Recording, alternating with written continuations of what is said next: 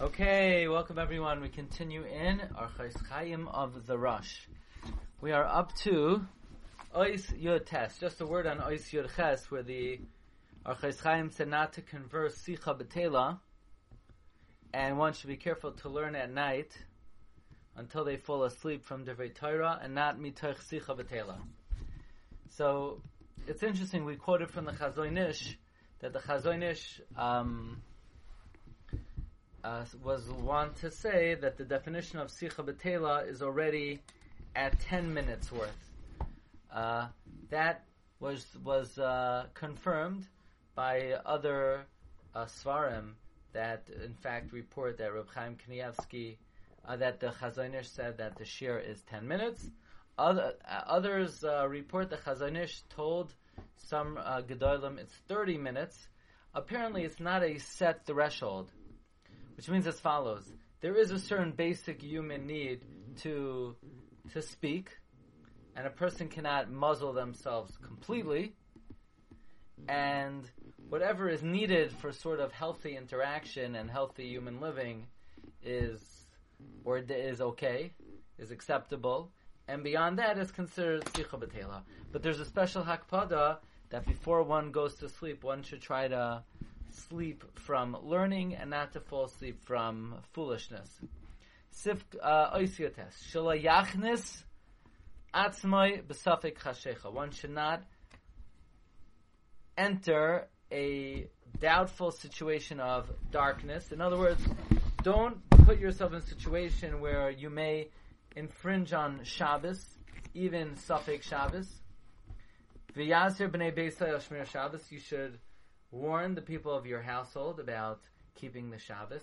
In other words, what it's saying here is that one should not put themselves in a situation where they may go into a Safek Shabbos. People tend to leave things for the last second, and one should make sure that they don't compromise their observance of Shabbos, and they should remind their family members as well. And v'yakdim l'spalel erev Shabbos tfilas mincha, you should daven mincha early on Friday, kedei sheyikabel alav haShabbos mi ba'od yom, in order to be makabel Shabbos while it is still day. What that means is as follows. There are many shuls, they daven mincha erev Shabbos 8 minutes before candlelighting. 8 minutes, before Shkia. Which means that in most cases, they do not finish Shemona Esrei before the Shkia. And then they cannot be Mekayim Tosefes Shabbos, because they're still middle of davening the Shemona Esrei.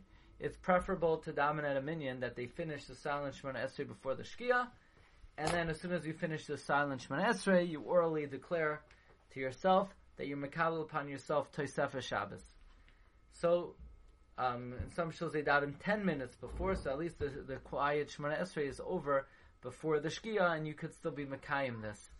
But at least you should be Makdim L'Spalel Erev Shabbos in order to Mekabel Shabbos Mi Ba'od Yom. The Mishnah Berurah says, fortunate is someone who already accepts the Shabbos 30 minutes before Shkia, or at the very least 20 minutes before Shkia.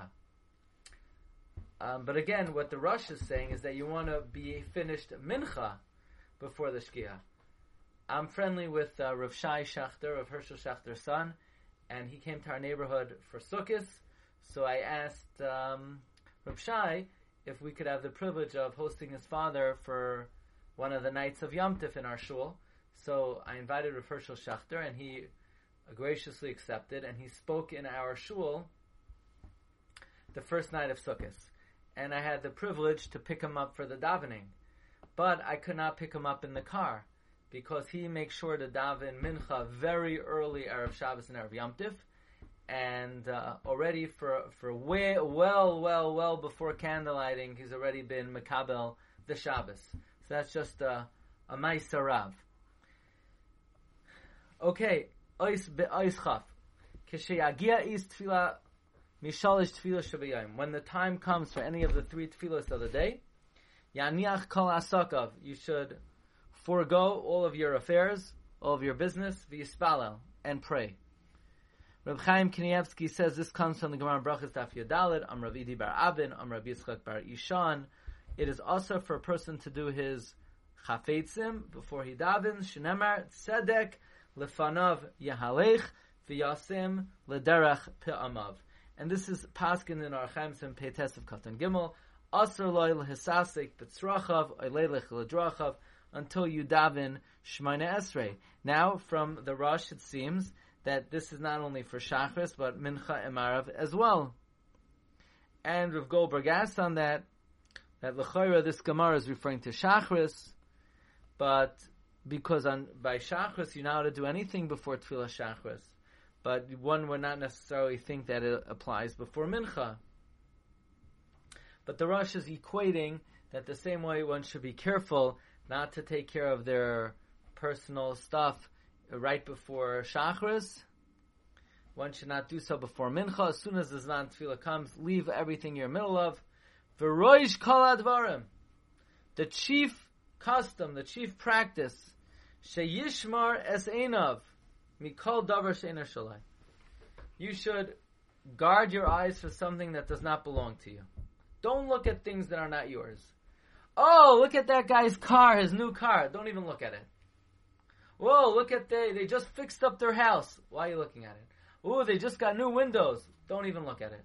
Don't look at something that you don't own, because it would just cause jealousy. You're better off guarding your eyes, not even to look at something that doesn't belong to you. So the question is, okay, that might be a very saintly practice, and as we mentioned, the Rosh wrote this for himself.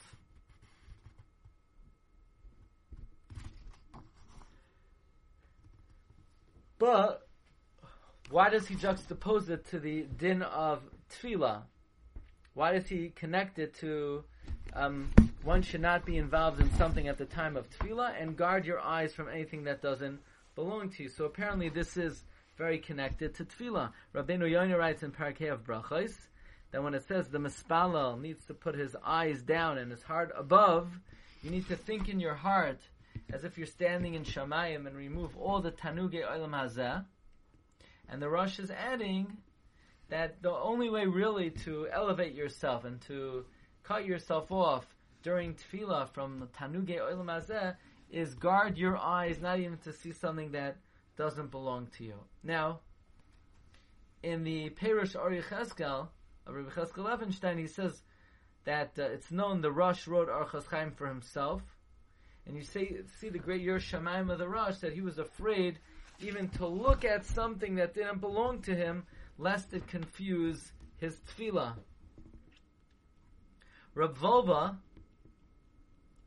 says, what's the connection between not looking at something that doesn't belong to you and tefillah? He says tefillah is the inner internal world, and a person has to free himself from all externalities. So what should he do?